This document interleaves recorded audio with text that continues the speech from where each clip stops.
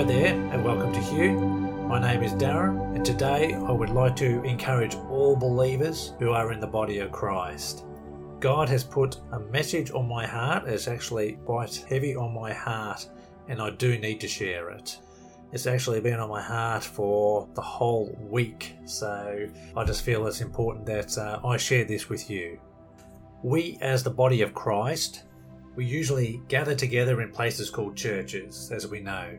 When we first become believers, we gladly go along to church to feed that hunger of knowing more about God and His purpose for us and others. We have discovered that Jesus Christ is true and alive today, and so we press into Him to get to know Him more. As time goes on, we all become churched, if there is such a word. The structures, traditions, and certain methods in the church used to organise itself ends up organising us into its own image. And Jesus Christ did not call us to be an image of a church, but to be an image of Him. What am I saying here? We end up more busy with church than with God. I do not blame anyone at all in this matter, as we have all gone down this road together, moulding the church into what we see today. And I'm not saying every single church is like this, but there is a lot of churches that are churched. And I'm not against structure either, because everything God does has some kind of structure to it. But there is good news. If you have a real heart for God and His kingdom, God can turn this whole situation around, starting with us. If God has put this burden on your heart also, then let us look at this situation together. So where do we begin? We need to look at the very first believers in the book of Acts. We need to see it through their eyes and their hearts.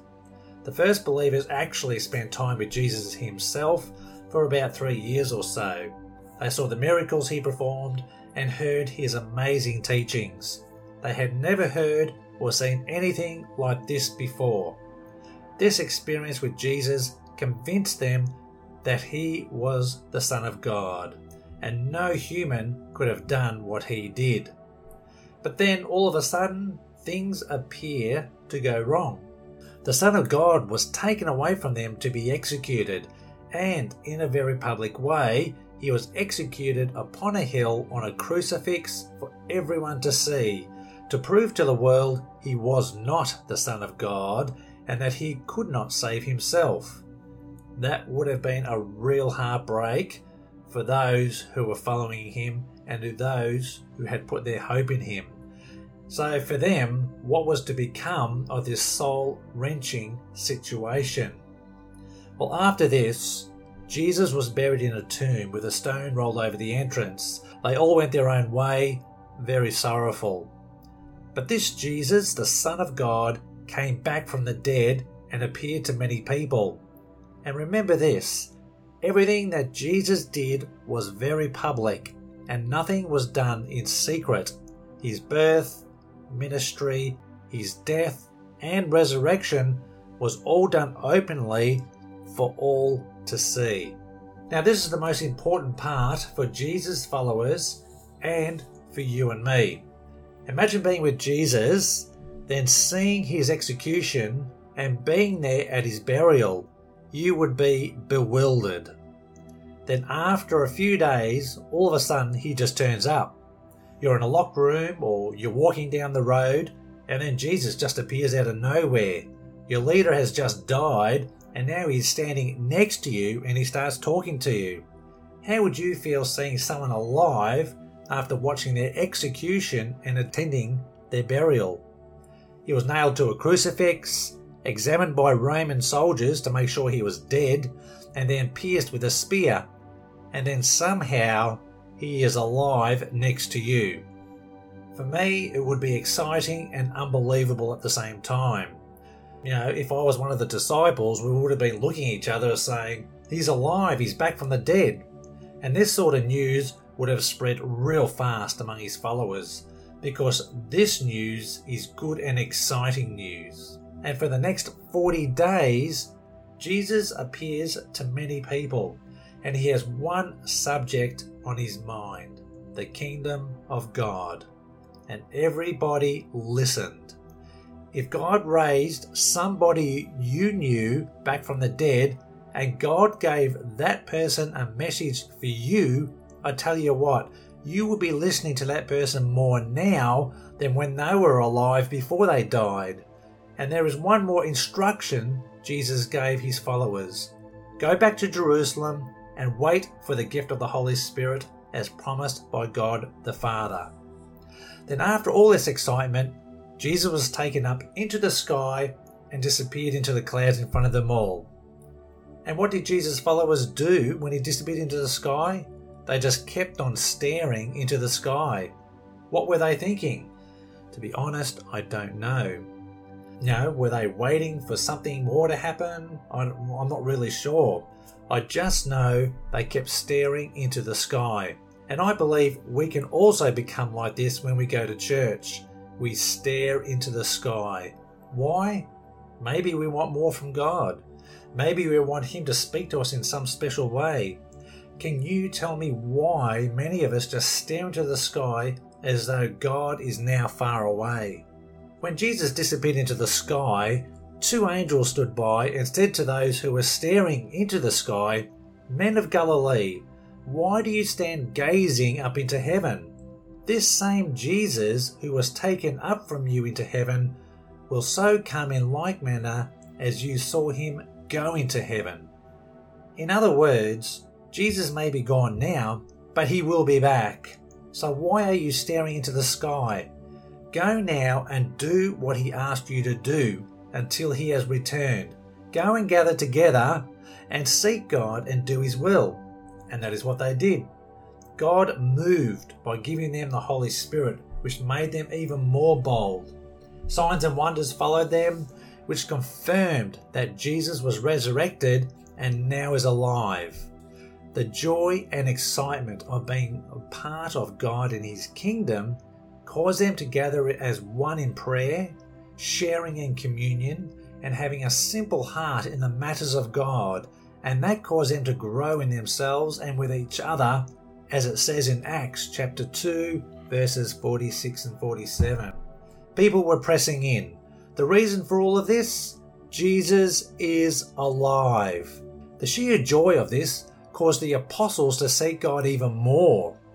They were praying together, looking into the Word of God to find out more so they could share more of this excitement with all believers.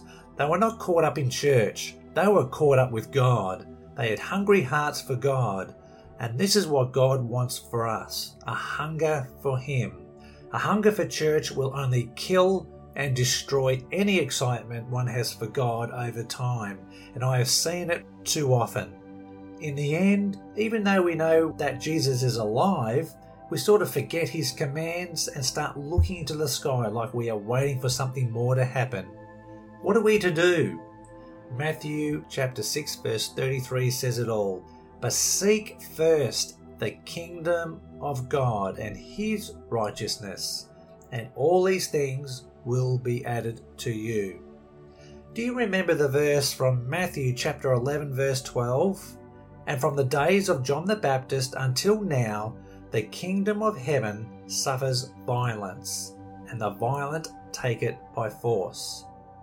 This verse is talking about the time from the appearance of John the Baptist to the appearance of Jesus and his ministry.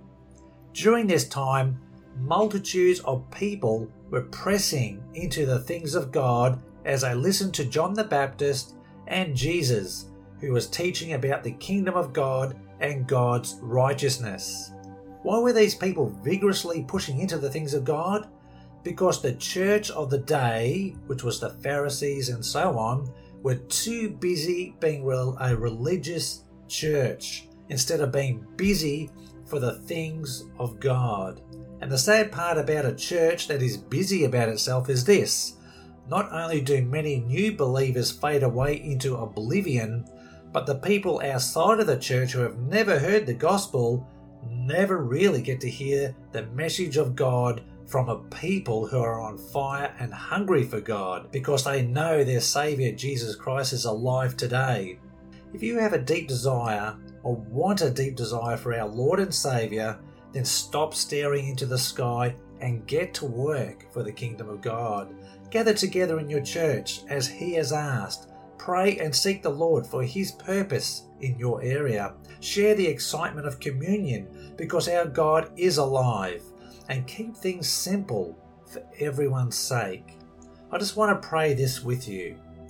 Heavenly Father, thank you, Lord, for your great kindness and goodness to us all. Your patience and mercy we all greatly appreciate. Stir our hearts and refresh us with your Holy Spirit and your word, that we may not fall short of the commands you gave us to do, so that others may rejoice when they hear about your Son Jesus Christ, who was dead and now is alive. Thank you, Father, for being gracious to us, and may your love and mercy come gushing out of us, and Lord, may the hunger of your people grow. Amen. I hope you enjoyed this podcast.